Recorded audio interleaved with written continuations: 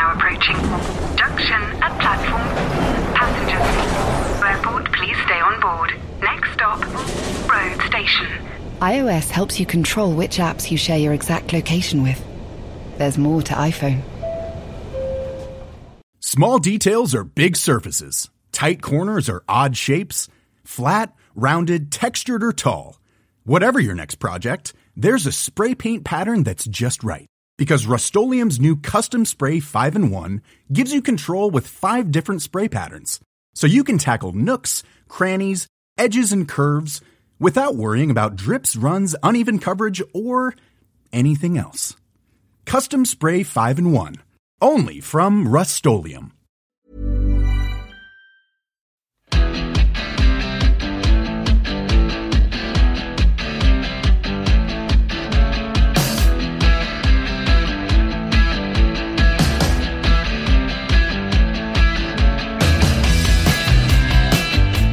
Hello everyone, welcome back. This is The Ruck from The Times and The Sunday Times. Thanks once again for joining us. It's Monday morning, we're back in studio and Stephen Jones is alongside me. How are you, Steve? Very good indeed, thank you. And I would like you to listeners to know how smart I am today. Yes, well, that is worth pointing out. Suited and booted. Two-piece suit, yeah.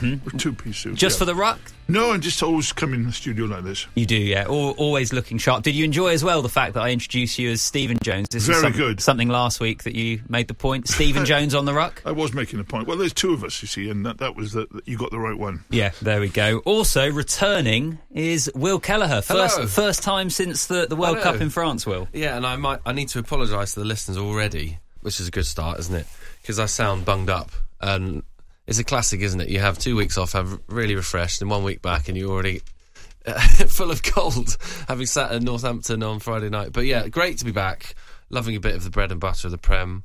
So yeah, lovely to be back on the Ruck. Yeah, you've been away. You had where was it? I saw on your Instagram you were in Iceland. Which you should say that I should be now used to the cold. It was great. Anyone who is thinking of doing any sort of holiday, I would definitely recommend Iceland. It is amazing. I did a geography degree, and it's like a theme park. It's amazing. Fly to Reykjavik. Yeah, it's only 2.5 hours from London. Yeah. Same time zone. I've heard it's expensive. Yeah, well, yes, a bit, but actually not as mental as I thought. And they do happy hour, which is not happy hour, it's about happy day. It lasts quite a long time, and you can get a beer for about £5 there, which is less than London prices, isn't it? So when it's not happy hour, they're more like 8 or 9, but if you like your craft beers in London, you're probably paying that anyway. So it's actually not that crazy. Okay. But yeah, lovely trip, but great to be back. Well, that is the travel section from the Ruck, from the... I'm changing jobs now. The Times and the Sunday Times. There's also, Steve, I think there's a joke in here somewhere. I was trying to think about this. We had post-World Cup, you had the Saracens players straight back in after 1 week, saw teams like Leicester after a couple of weeks. Some of the journalists have needed more time off, haven't they, than the actual players themselves? Well, the true workers have, yeah. You've got to look after yourself. You've got to look after yourself. We've got a big season to come, so we needed that 15-second break that the company wanted to give us. It's welfare. We actually took a little bit more, but they're fair play, they were really good. And journalist welfare is our number one priority, Alfie, so we always focus on that first. They stopped our money while we were away, but that's all right. Yeah, that's fine, I understand that. Completely. And we get extra for coming on the Ruck as well, which I don't think anyone knows, which is brilliant. Yeah, exactly. Do we? Slash, definitely not. Well, Will, it's good to have you back. Glad that you're rested, ready to go full on back into it. On this week's episode, of course, we'll do our usual God or Goddess of the Week at the end of the podcast. We'll also get Steve's thoughts on 2003. You would have all seen that it was the anniversary of that, 20 years on last week. Mention a little bit of URC, but first up, as always, we're going to get stuck into all the Premiership action over the weekend. OK, so another round of the Premiership in the books, boys. Where do we want to start with this? Friday night, Will, you were at Franklin's Gardens? Yeah, it was quite a fun match. I was saying to you off air beforehand that it's a funny quirk of the job I've got at the Times, where we're at the World Cup for 2 months and I didn't write a single match report because it was either Steve doing it or Alex. So I think it was the first time I had to write a match report since the semi-final of the Premiership last May. A little bit rusty. And then obviously it was a 10-try thriller, 36-33, with the result in the balance with like a minute to go, and the office saying we would need it exactly on the whistle because we're printing the newspaper. So that was slightly stressful. But it was a cool game. It was interesting. Over the weekend, we were messaging and you were saying entertaining game, which obviously, as you just said, Northampton 36, Harlequins 33 reveals that. Standard of the match, standard of the Premiership as a whole is interesting as well. Good standard, a good match and some nice tries scored. But it's just a funny one, isn't it? Like, I actively avoided watching a bit of rugby for a week or so after I came back from the World Cup just to reset. And then you come back into it and it's funny, and I don't want this to come across as being negative because I don't think it is. I just think it's an interesting debating point of this. I feel like the standard of the Prem is so far off the top level of the stuff that we saw at the World Cup. It's just an interesting thing about we watch all these players playing in the Premiership and we think, oh, they could do it at the next level, they could be the next X, Y, Z. You think it's quite a long way off what we saw in the Stade de France in those quarter-finals and semi-finals and the final.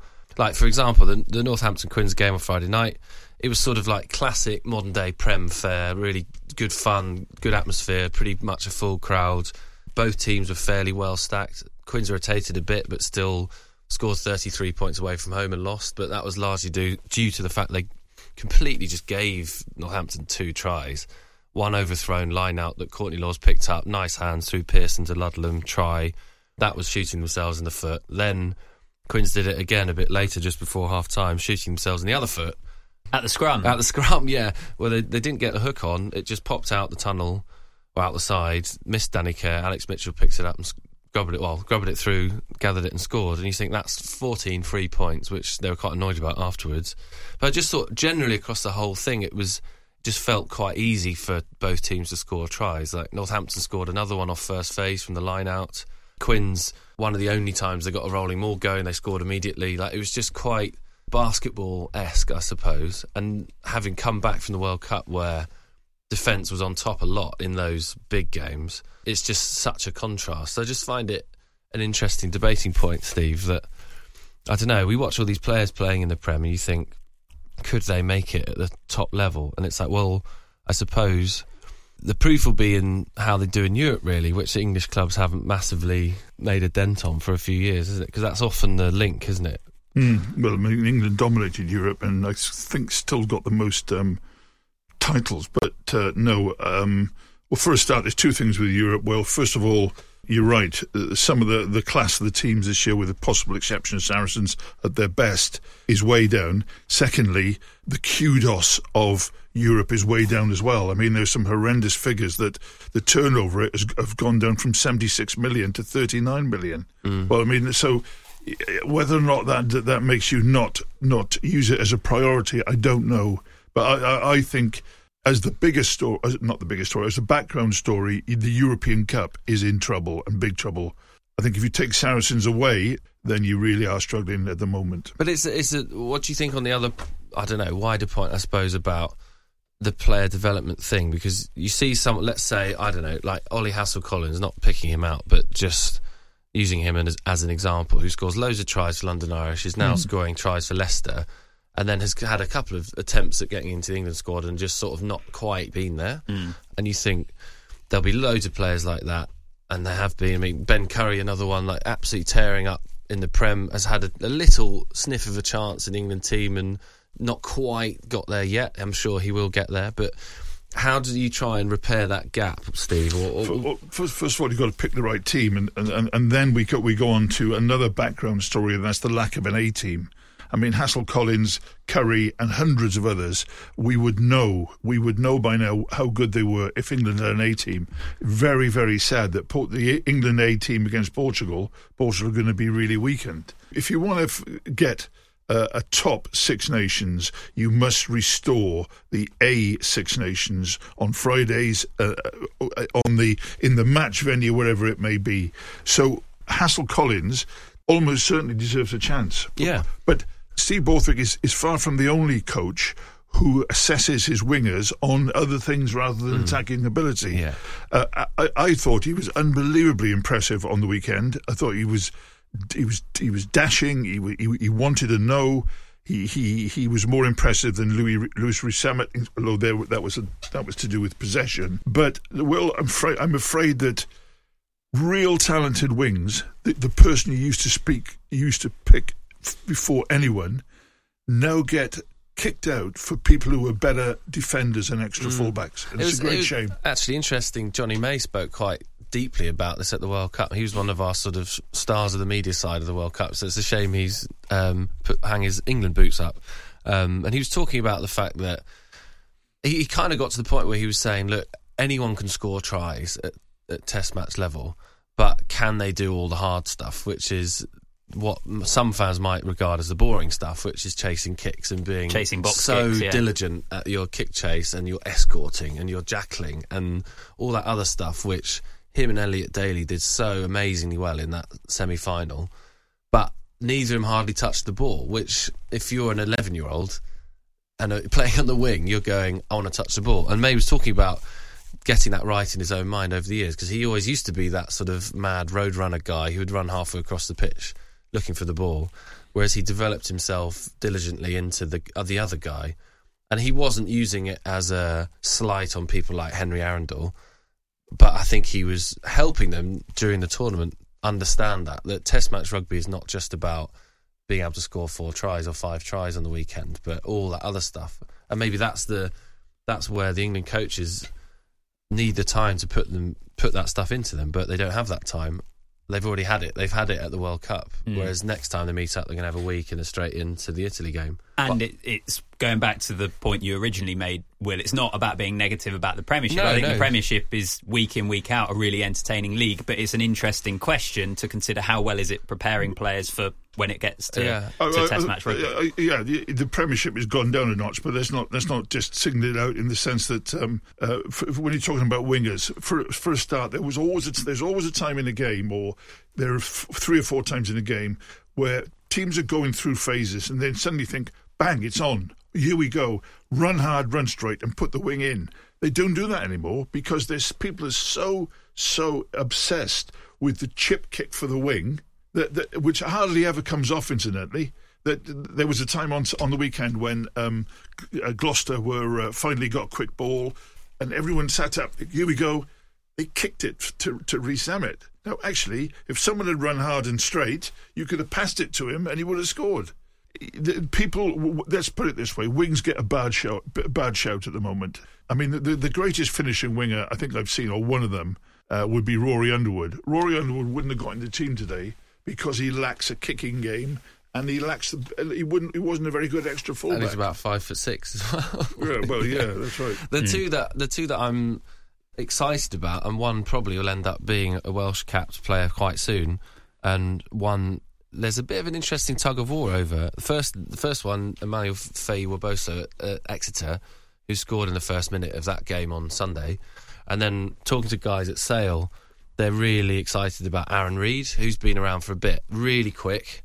They're interested to see, I think, whether he gets a quick shout from Scotland, because he's got a Scottish dad, who apparently is full Scottish, very Scottish dad, but he qualifies for England. He's born in Chester, I think. He's a local-ish lad to the club, and they just think he's not just got the pace bit, he's got all the other things that we've just been talking about, the sort of tactical acumen and all that as well. So there's 2 just to be interested in. But yeah, I wasn't intending necessarily to get onto the whole winger thing, but just think it's an interesting debate. We're not denigrating the quality of the Prem, because it's an interesting league and it's good fun, and we're sort of celebrating the bits that the clubs are doing. But it's just going to be intriguing over the next couple of weeks where the link comes with Europe and then tests in 8-9 weeks' time. And something we briefly mentioned on the podcast the other week, how the English teams approach Europe as well, given that we expect them to it would be hard work for them, as we've seen over the last few years. Can I ask you about England back row? Because that was one of the other stories to emerge from that game you were at on Friday. Ludlam injury,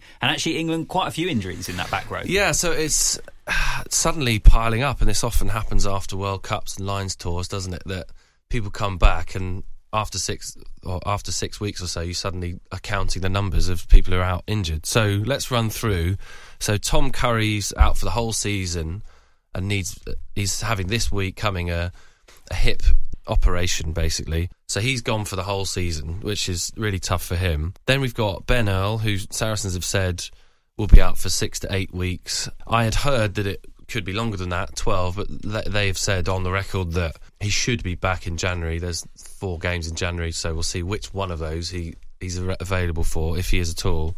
Lewis Ludlam's hurt his ankle on Friday night. He limped off before half-time. He seemed to do it around when he scored his try, and then it kind of got worse, and you could see him sort of off-camera hobbling a lot, kind of hiding himself, trying not to get exposed in defence, and then eventually had to come off the field. So that's a shame for him. Then I think Tom Willis has got a little leg knock from Saturday too for Saracens. George Martin's got another 4 or 5 weeks with a knee problem. He seemed to pick that up, a medial knee ligament strain in the warm-up matches in August, but kind of managed it through the World Cup, and which actually puts his performance against South Africa into even better context, because he wasn't on both legs. He was amazing in that game, wasn't he? So he's a few weeks away, as is Nick Ezekwe. He's a few weeks away. He'll probably be late December. And then you go into other people like Zach Mercer, who's another month or so out with his own ankle injury. Jack Willis is now ineligible, as we know, because he's in Toulouse, as is Sam Simmons, who's a name we've not heard for a while, but he can't be picked because he's in Montpellier. So where do they go from there, I suppose? It's Billy V still available. Tom Pearson had a little cap in the August game away to Wales. Didn't make it into the World Cup squad, so he's probably got a bit of development to come. Ben Curry, as we mentioned, has been doing really well. I didn't see that match on the weekend, but lots of people on my social media were telling me that he closed down Finn Russell really well in that game. And then it's really intriguing what they do with Alex Dombrandt, who this year was the number 8 every week and then didn't make the squad, did he? So lots of options, loads of back row. I mean, 6-7 years ago, England would be desperate for about 3 of these, let alone the sort of 7 or 8 I've mentioned, 9 or 10. But yeah, it's going to be interesting because also Courtney Lawes is retired, and I think the very last point on that is I do wonder, this is just something to throw out there, if they do have a slight crisis, would they just say to Courtney, look, come on, mate, can you just play the Six Nations and that'll be it? Like, I know you've retired, but you can earn a nice packet. It's 23 grand a game, mate. Your kids will be all right for a few weeks. Like, he might just go, look, come on, I'm done. This is it. But he was so good again on Friday. And I think David Flatman tweeted something about the way he jackals. It looks like a giraffe dipping for water. Like, he's got such a wide base and dips his head down and he got a couple of turnovers own line. He was amazing. So there's something for our commenters and social media friends. Courtney Lawes to come back out of retirement. That's not based on information, but something to throw out there. There you go.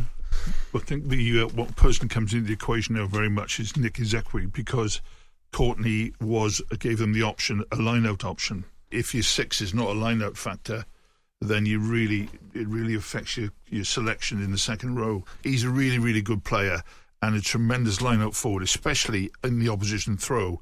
I think he gets into the equation. Obviously, he's got to get fit. Someone's got to be fit, and maybe it'll be him. I think George Martin is a massive, massive contender and hugely important, because if he gets into form, he is one guy that looks like he could become an established, a real international forward, not a sort of half international forward who's all right now and again, and the fans love him, but actually he's not really hard enough. He is a real contender. Ben Curry's going to have to improve, because I don't think they thought he was in the class of Tom Curry when both of them were available. Also think that Alex Dombrandt is now not in the picture. I think he was exposed when he played, and I don't think he is in the picture.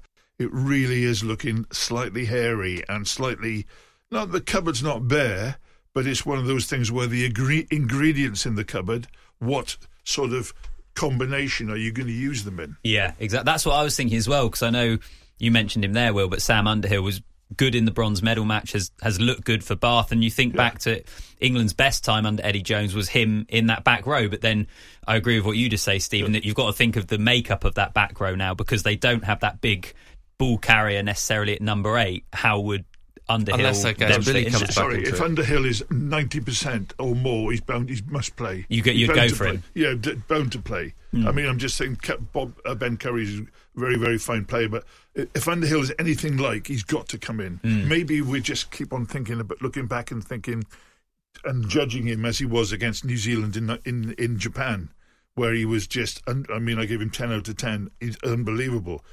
If he can get anywhere near that, though, he's still got to come back. I suppose the thing is, we've still got 9 weeks until England play away in Italy, so a lot can change. But yeah, it's just quite an interesting theme that's developing, I suppose. Yeah, no, absolutely. I mean, it is fascinating, particularly when you look at that back row, the amount of players out, but also still the amount of options that England do have. So, Northampton Harlequins, we've kind of mentioned that. I think you're right, Will. Harlequins sloppy in their 22 with a couple of those tries. Tommy Freeman at 13 as well. Yeah, that's quite an interesting one. Is interesting too. Because let's see what happens. But there's lots of areas that are up for grabs with England. Probably scrum half centre, back three. There's loads with retirements and everything else. Prop. There's quite a lot of change that will come there. But with Joe Marchant now not being available, who was kind of the nailed-on 13, not entirely sure what the future will be with Manu Tuilagi either.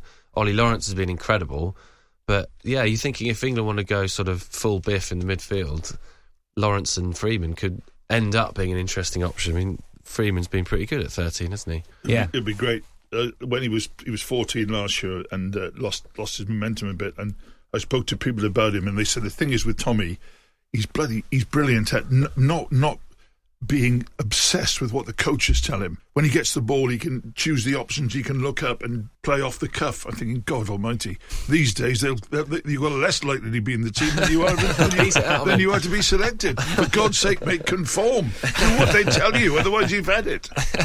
Let's mention the other Friday night game as well. Sale 11, Bath 9. I know that TV matches get selected quite ahead of exactly knowing how things are going to stand. I thought it was a real shame that this wasn't the TV match actually of the top two in the league going head to head. And decent win for Sale. I mean, I know Bath ended up losing, but it's quite a rotated team, and Sale up there in Manchester and not a side that lose often. I'd imagine Bath would be pretty happy with how they push them.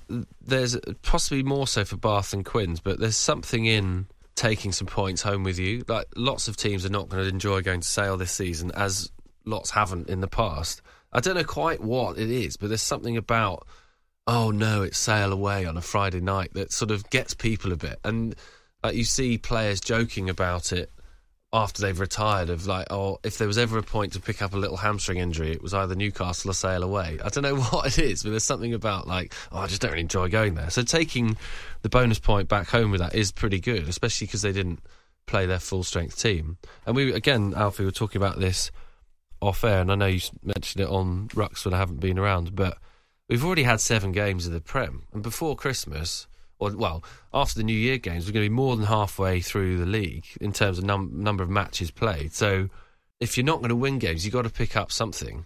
And so actually, Quinn's taking 2 from Northampton with a bonus point try and finishing within 7, and then Bath taking 1 from Sale. That might end up being important to get the 3rd and 4th spot. And Steve, from a Sale perspective, I already look at 22nd of December, them against Saracens. At the moment, I would suggest it looks like they're still the best 2 teams in the league. It's going to be fascinating, that matchup, to see how Sale have come on after that final defeat last season. Yes, and also I did omit Sale when I was speaking about possible European contenders. I think Sale can be, if they want to be. I mean, whether or not they'll really give it everything, I don't know, because they're still a club trying to take the last few steps. But no, that'll be a great game, and that'll be the day when the Premiership shows that they can still bring off, great games, classic games, big crowds, tough action, and that will be a great game. But there'll be a few not so good ones between now and then, sadly. Can I also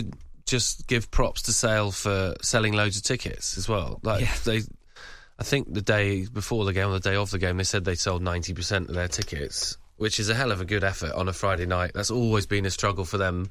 It's funny because sometimes there's been a perception that they would prefer to play on Fridays or Sundays to avoid football, and City and United. But I think actually, for all fans, 3 o'clock on a Saturday is just a better occasion to go to. So for them to get sort of 9,000 or so on a Friday night is really good. And it just shows that when you market it properly and you sell the club and you start winning on the field, that it actually does come, doesn't it? And I feel like they've done loads of really good work. Like, we've spoken to guys at Sale a lot on the pod because they're really good at offering themselves up for stuff and talking about themselves, and that's just really positive. And I like the fact that it's actually working for them. So I agree. Good on them. I agree, and Also, Sale Sharks ladies won in the yesterday. Beat Quins. And beat Quins, which is a great win. Yeah. And I just think if everyone had the energy and the drive and the imagination of Sale, who have to have it, because when you're in Manchester, it's not like you're in Leicester and or Bath and you're the only game in town. Well, there's a lot of other games there, and I've always loved Sale. I've always loved going there. The other thing too about the Sale women that you mentioned, Steve, is that I remember going up and doing a sort of behind the scenes piece with them about 9 months ago, 6, 7, 8 months ago, and it was around that time where the Sale women had kind of lost their licence to play in the next season. They weren't sure. Yeah. So the fact that they've basically come back from that and beaten Quins, who are pretty regularly up there and in finals and winning titles, is an amazing effort, isn't it? Sure. Yeah, and again, it was something we mentioned last week, but I can't remember the exact figure they put on it the other week for their kind of derby game, in inverted commas, against Newcastle, but there seems to be a kind of northern identity to that team, and then you combine that with the fact that they're winning, probably the fact they're quite accessible as well, in that I think they do quite a good job of getting their stories told. It feels like that they're building nicely, that something pretty good is happening up there. Should we move on to the Saturday games in the Prem? Saracens 39, Bristol 31, fifth defeat in a row for Bristol, but a much improved performance. There were moments in that game where you wondered if they were going to get a massive upset against Saracens, who conversely have now won their fifth in a row, Steve. Yeah, look, Bristol I think are going to be okay. Vakatawa is a little bit more difficult to get into, to sort of phase into the team than the guys than Piatau, the guys they had last year. I think they'll be okay. I still think they're a great club. And Saracens, we heard in Gloucester people saying, "Hey, Bristol are trailing at Bristol are winning at Saracens. Only a few minutes to go." Let's be fair, it wasn't any surprise when we heard that Saracens had won in the end. But I just think the two great clubs in different ways, and I just think both of them will be the core of a revival in the Premiership if there is to be one. And I think that in the end, I think Bristol will be mid-table. What do you make of Bristol, Alfie? You're a man of Bristol. That's Bristol in your heart and your soul. Yeah. But I find it funny. So let's spool back, 3 or 4 years, and Bristol are all the exciting team coming up, loads of ambition, loads of marketing and telling their stories and changing their brand and bringing in Pat Lam, probably one of the best paid coaches in the world, let alone in club rugby. And he was quite admirably talking about, we're not just here to compete, we're not here to just stay up, we want to be in the Champions Cup, then we want to win the league. They nearly did. They completely bottled it against Quins in that Bristol game. And it kind of feels like it's all sort of turned a bit or dipped off, or they had a lot of players leave. They had that mistake over the salary cap, which meant quite a lot of people left. And I don't know, it feels like we're already, as we said earlier, 7 games into the Prem. They're sitting in 8. And I know it's tight, but Saracens have already got double the amount of points as they do. They snuck into the Champions Cup because Irish basically don't exist anymore, so they got the 8th place, didn't they? And you just sort of think, a club of that ambition and filling out that ground quite a lot, they kind of need to be pushing higher, do they not? Yeah, it's a funny one with Bristol, because I think there's part of the fan base that will remember the days that actually weren't that long ago, where they were struggling to get out of the Championship, losing in playoff finals all the time, couldn't get into the Premiership, and then Pat came in, established them as a Premiership team, won the Challenge Cup, which I know it's not the Champions Cup, but was significant for the club, winning meaningful silverware. They finished top of the table in the Premiership.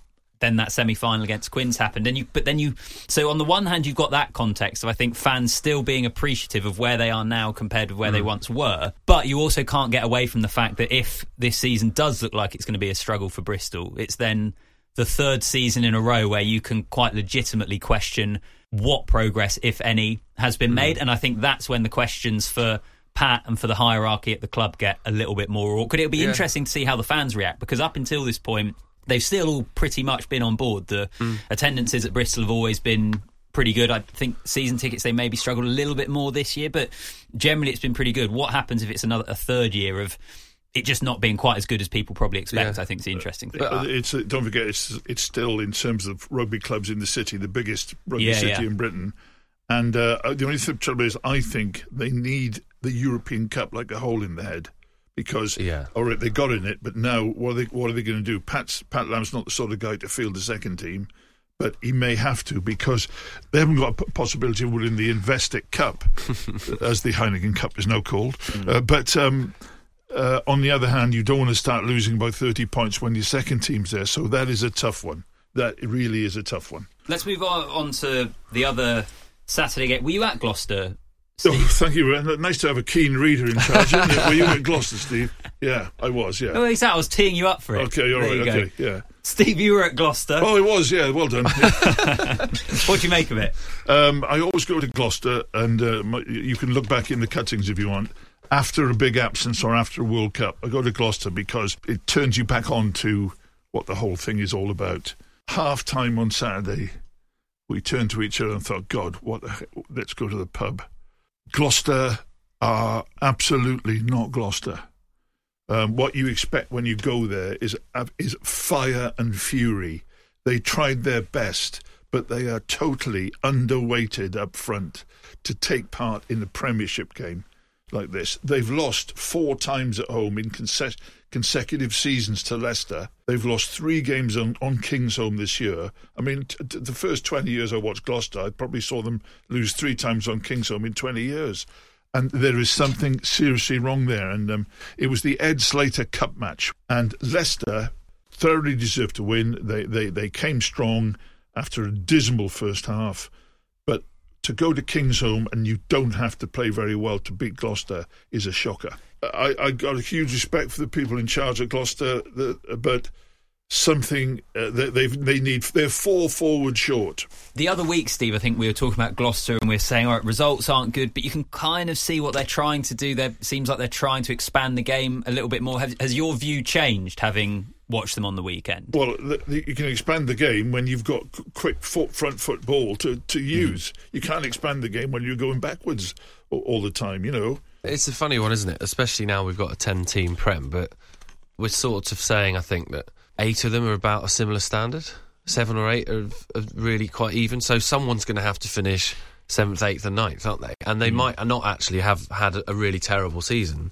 That's just the competitive nature and the closeness of it. But when I feel like I, maybe wrongly, but reductively put Bath and Gloucester into the same pot of great clubs that have not been performing at their best for quite a long time. And they have these little mini peaks.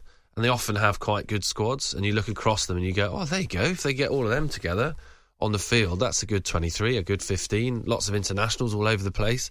And there's just always something not quite there. And really, it's oddly intangible thing it's not the quality of the coaches, maybe. It's not the quality of the squad, maybe. They're never getting up to that height. Whereas sometimes Leicester go up and win the league, Quins go up and win the league, and Bath and Gloucester just sort of never doing that. And that's been 20 years, hasn't it? And then on the mention of it being a 10-team league and the fact that by the time we get to Christmas and the New Year, over half the fixtures would have been played, you even looked at Leicester and you feel like, well, maybe things are starting to click for them, winning 38-20 on the weekend against Gloucester. They can definitely still, obviously, make top 4, but you kind of look at things, and so we've played 7 games already. Pretty soon, after next weekend, there'll be 10 left. You don't have if you are one of those clubs that have started the league slowly, you don't have a huge amount of wiggle room, do you? Yeah. Absolutely right. But that's quite good. And I know. So it's all different, isn't it, with this 10-team league? But I actually don't mind that you've got to be good for most of the season. You can't have a bad 3 months and then just rely on April, May and rattle up a bit like Wasps always used to do way back. And also, there's hardly any overlap with the Six Nations at all, is there? There's maybe 1 game, I think, in that period. So after the last game in January, they don't play till March. So you're really into it. Like you can't afford to have a bad festive period. Or some teams might have already lost too many. Like Bristol, Gloucester, you're looking at that. They're on 11 and 12 points, only won 2 out of 7, and you think already that's looking like a tough task. And if we want a really exciting, competitive, drama-filled league, I don't think that's a bad thing. Yeah. Let's finish with the Sunday match. Newcastle 14, Exeter 20. Exeter's first Premiership away win in 414 days, Steve. Long overdue. Top stat. Another heartbreaking one for the Falcons, though. I think they would have looked at this one, particularly of how that game went at certain periods, and thought that they might finally get themselves their first win of the season. Would have been great, and the Falcons team has changed incredibly for this season. It was quite the same the same names for a long, long time. It was a game where you think, it could have lifted the whole club. I mean, they have got a tradition of once they get a win or two, they can carry on. But I think that they're in a state of flux. I think the sort of permanency of the Dean Richards era suited them in a way. But again, you don't want to. You think if say Bristol or Gloucester keep losing, it'll be disastrous. But in fact, long term, they'll still keep their traditional strength.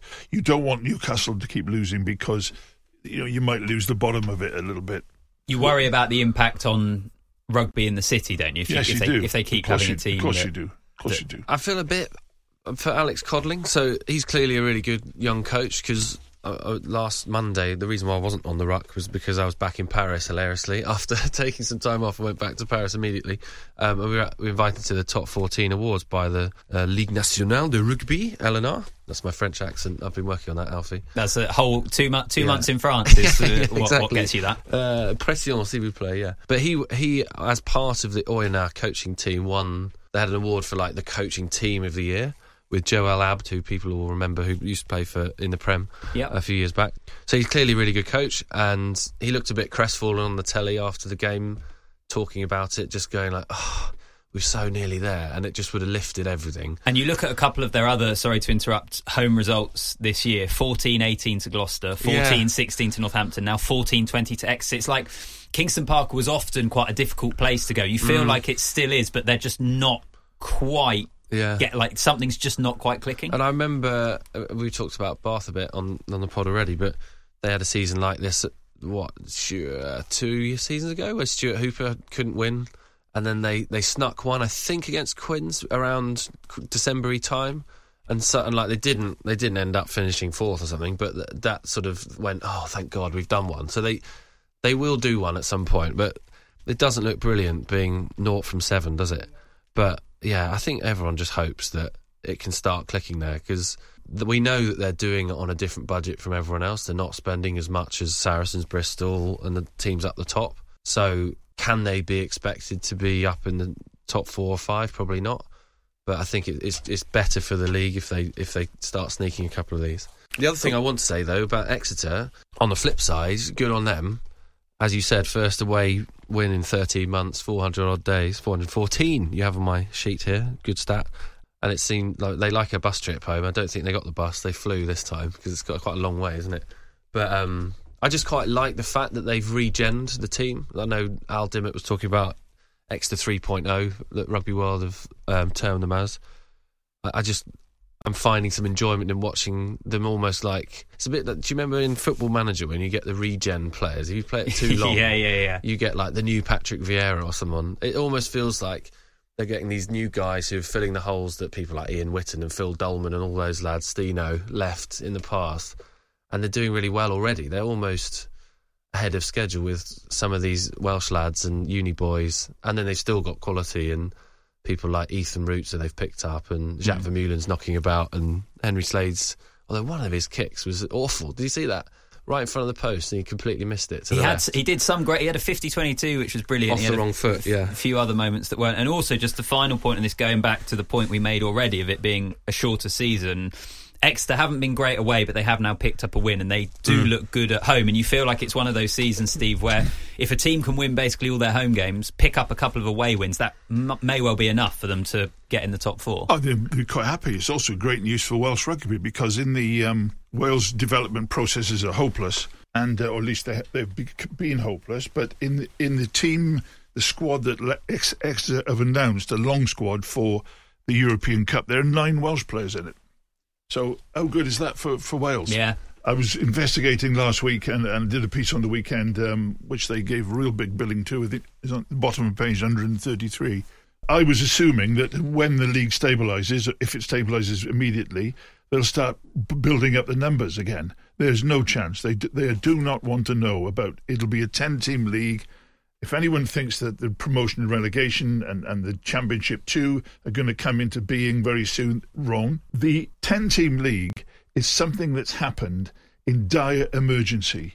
It is absolutely pathetic that they're not going to... You've got to build it back up again. You get 5 games per week in what's meant to be a big league. What good is that for TV, sponsors, fans, for bringing new players in? It's a mini league. It's a league light. I couldn't believe my ears when they said, oh no, we're going to go for 10. They want to split the money only 10 ways, okay? And they said, as Will said, there's no doubling of fixtures in the Six Nations. Actually, some of the fixtures in the Six Nations are fine because you can play all the others. But just to do it to divvy up the money only 10 ways is absolutely disgraceful. They should be now having a party working not on anything else, but getting 2 at least minimum teams back in the league. They should take the first 2 teams in the championship this season and put them in no matter what. A 10-team league is a joke. So I know you said you wanted the last word, but just to add to your frustration there, Steve, I think there's going to be there are conversations already that are a knock-on of the Prem being small about what the Champions Cup looks like, because we've got a situation now where 8 of the 10 are in the Champions Cup, which is way too many, clearly. Yeah. And you can see the French looking across and going, what the hell's that all about? Yeah. And I think, I know the Champions Cup format has been a bone of contention for a while, and it's sort of solved a bit, but it's still confusing. We'll sort of talk it through properly next week when we're talking about that. But don't rule out that changing again and being a shorter competition with fewer teams, trying to be more elite, and there being a recalibration of who's in from each of the leagues, and it not being even, because the Prem is a 10-team league. You could quite easily say that the French will go, well, you can have 5. Of course you could. Yeah, of course you could. We'll have 7, and we'll have 6 or 7 from the URC, and I'm terrible at maths, but essentially making it into a 20-team tournament or something rather than 24. So that, I think, could end up being a knock-on of it. But yeah, I actually don't mind the 10-team just purely on its own thing of, I think you mentioned the other week, Alfie, of there being an even amount of games every week, but if that was 12, that's fine. I think it solves some of the stuff that was annoying about England players particularly missing about 11 matches in the season, and helps sell tickets. But then you've already seen teams announcing extra games. So you've got Northampton playing against the Stormers in the Six Nations and stuff like that. So they're desperate for more games. But yeah, the Premiership 2 thing's been rejected by the Championship. So yeah, we mentioned that the other week. Who knows what will end up happening, but yeah, it's suboptimal, let's say, which is an RFU favourite phrase. Which is probably... They should know. Which is probably putting it lightly, but we'll park the Prem chat there for the time being. Next up, we will name our God or Goddess of the Week. We'll mention the URC, and also I want to get Steve's thoughts on 20 years on from that epic World Cup victory in 2003.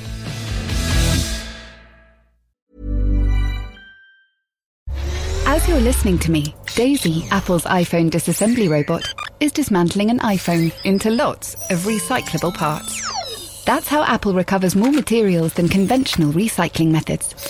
Thanks, Daisy. There's more to iPhone. Small details are big surfaces. Tight corners are odd shapes. Flat, rounded, textured, or tall. Whatever your next project, there's a spray paint pattern that's just right. Because Rust-Oleum's new Custom Spray 5-in-1 gives you control with 5 different spray patterns. So you can tackle nooks, crannies, edges, and curves without worrying about drips, runs, uneven coverage, or anything else. Custom Spray 5-in-1. Only from Rust-Oleum. Many of us have those stubborn pounds that seem impossible to lose, no matter how good we eat or how hard we work out. My solution is PlushCare. PlushCare is a leading telehealth provider with doctors who are there for you day and night to partner with you in your weight loss journey. They can prescribe FDA-approved weight loss medications like Wegovy and Zepbound for those who qualify. Plus, they accept most insurance plans. To get started, visit plushcare.com/weightloss. That's plushcare.com/weightloss.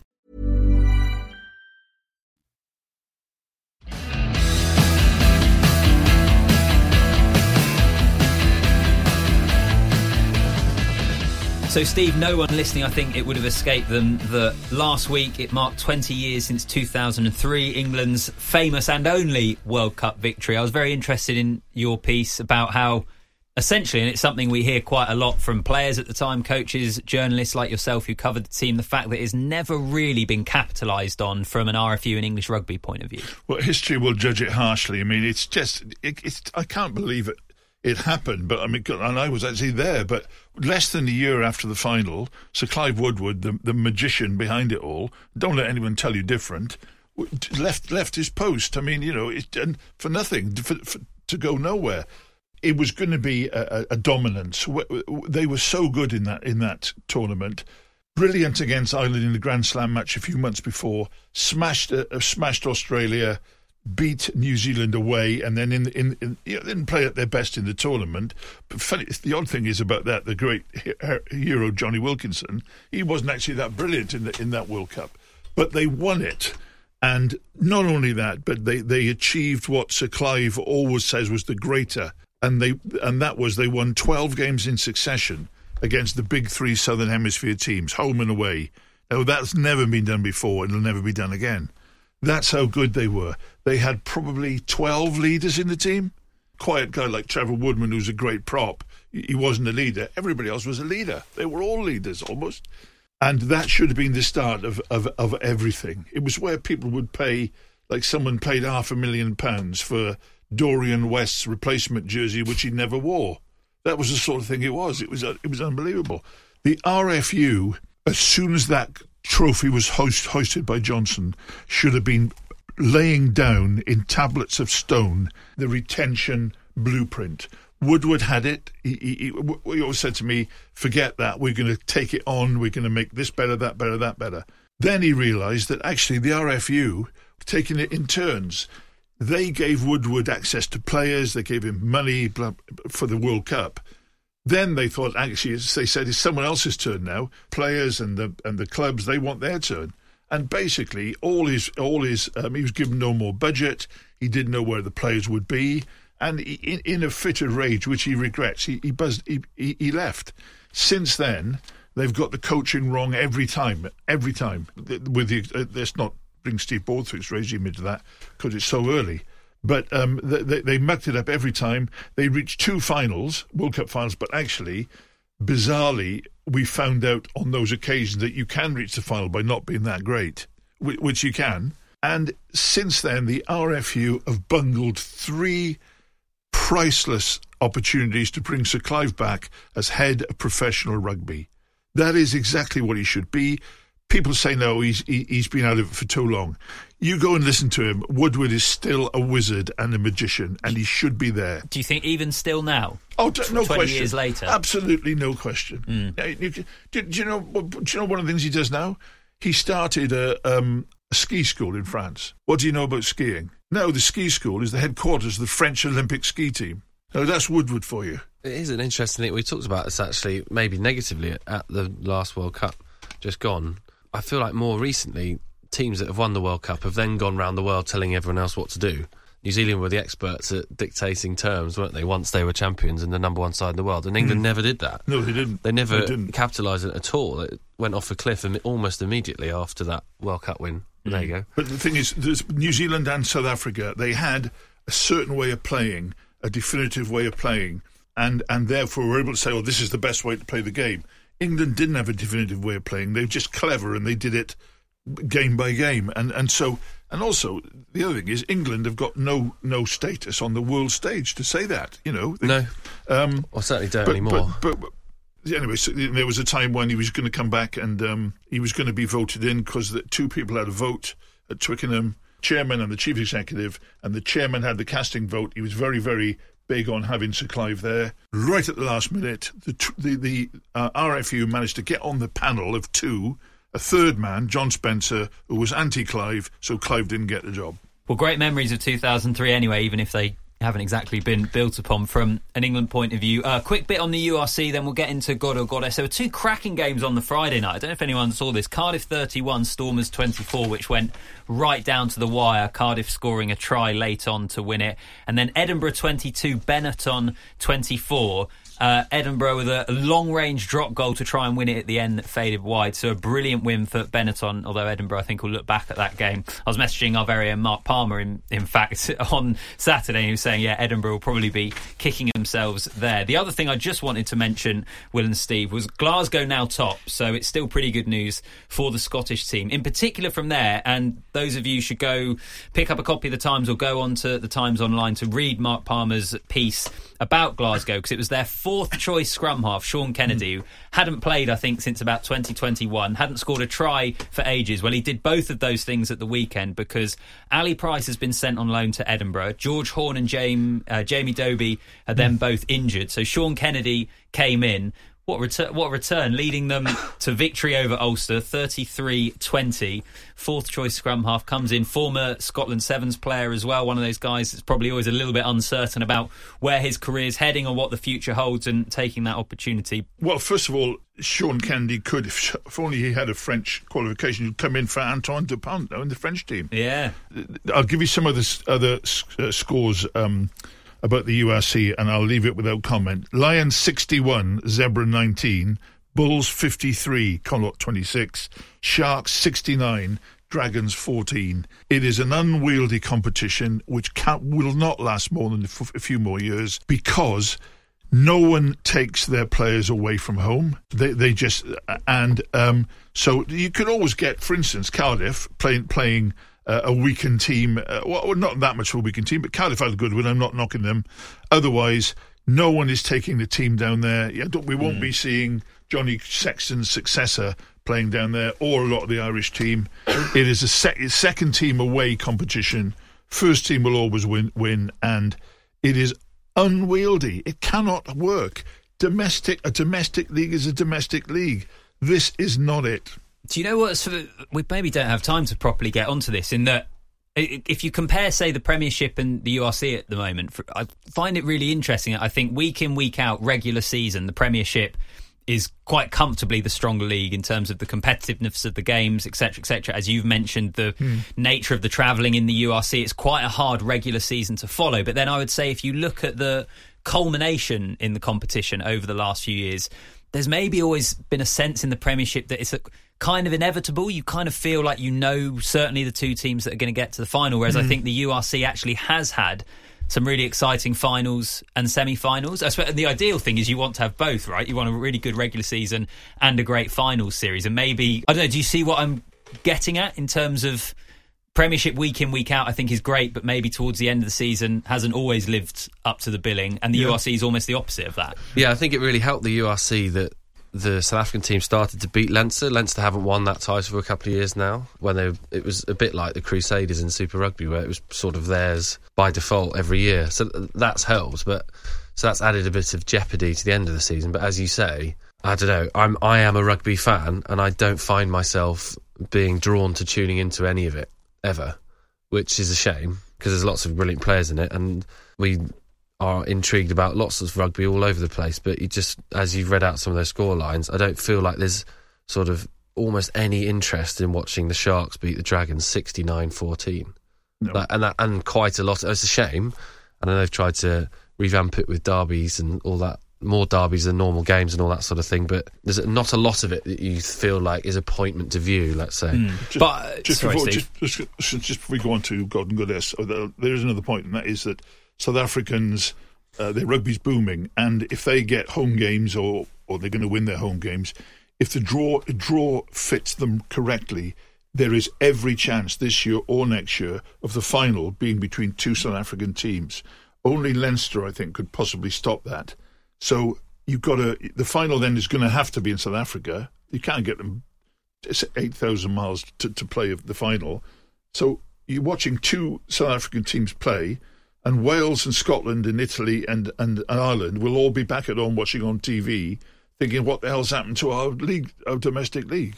I feel like there's a while. I was talking about this to a former player on Friday who shall remain unnamed. But it's amazing, isn't it, to think a few years on that the European clubs have given South Africa the most extraordinary leg up. Oh, absolutely. In history. Yeah. Like, South Africa weren't playing rugby at all. It was COVID. They decided not to play, and they didn't have a league. They had binned off Super Rugby. They were completely on their own. And they went, "Oh, come and play with us." And now they're still the best team in the world. They're growing all the time. I mean, who knows? They could grow again and win 3 World Cups in a row. You just think... Amazing, we probably enjoy the fact that South Africa are back. Like, it was a bit sad when they were rubbish in 2016, 17 and would come up to Wales and you didn't know who half the team were and they were terrible. But it is amazing, isn't it, to think that... Unintended consequences. Absolutely. The poor Scottish and Welsh are going like, oh my God, what have we done? Yeah. Also, all we got in return is a lot of abusive South African half-wits on social media. All right, well, let's finish off. As I said, I find it funny because I agree with you both on generally the URC, but I do find when it comes to those last couple of matches of the season, they've always been quite good. But I know that's not enough to sustain Alfie's obviously been signed for commentary for the last few games. I wish, Steve, if anyone's listening, available. Sorry. But it's a bit. Do you not think that's a bit like the Champions Cup too? Like, there's quite totally. a lot of the pool stages where you just go, okay, Bristol, Lyon, definitely. do we care? Yeah. And then it gets to April and you go, oh, hang on, it's Toulouse against Munster. This is brilliant. And we've had some of the best finals in the Champions Cup over the last few years. Yeah, totally. No, it's quite a good comparison. Let's finish it. I feel like it's the sort of thing we could probably be going back and forth on for ages. But end of the podcast, God or Goddess. Will, you want to start us off? You've done me like a kipper there. Do you want me to go then? So, well, you go and I'll go, and then you can... Okay, all right, we'll give Will a chance to think of one. I've only had a week back, lads. Come on. I'm going to go for Damien Penaud, the French winger, who on his home debut for Bordeaux, 4 tries in the first half against Perpignan, already the top try scorer in the league in just 3 appearances. I mean, we'd have all seen him at the World Cup. One of the best wingers in the world, and that is one heck of a way to announce yourself. So Damien Penaud gets my vote. Steve? I'm going to go a different sort of player. As I've been to Gloucester and I love what Gloucester stands for. I'm going to go for Ed Slater. He was bravely present on the weekend to see the Slater Cup. He's been courageous, he's been brave, he's been a great spokesman. He was a great player and a fantastic bloke. And God bless him and his battle. That's a really good one. Mine's going to be far less sort of important than that. But I think so. Honourable mention to Henry Arundel, who scored another try for Racing. He possibly needs to up his defensive work, but he's got time to do that. And I also saw Sia Khaleesi dancing with his new fans after the Racing won on the weekend. But I think mine's going to go to... I mentioned it slightly earlier. And maybe wasn't the most marquee result of the weekend, but I just quite like the way that Rob Baxter's regrow. He sort of raised everything to the ground, whether it was because of, well, a lot of it was to do with contractual reasons and all that he had to get rid of basically the whole squad that won the Champions Cup 3 years ago. But he's just such a clever coach and player developer. He's canny in his signings, and they look like they're growing something really good there. So, God of the week for Rob Baxter up at Exeter. It's a good one. 3 good nominations. Ed Slater, though, I think, Steve, you're right there. He can be our God of the Week this week. Thank you for listening. This has been The Ruck from The Times and The Sunday Times. We'll be back with you next week. Make sure you follow or subscribe wherever you get your podcast from and stay up to date with all the latest rugby news with Will, Steve, Alex, all the team on The Times online and in the paper every day. We'll see you next week.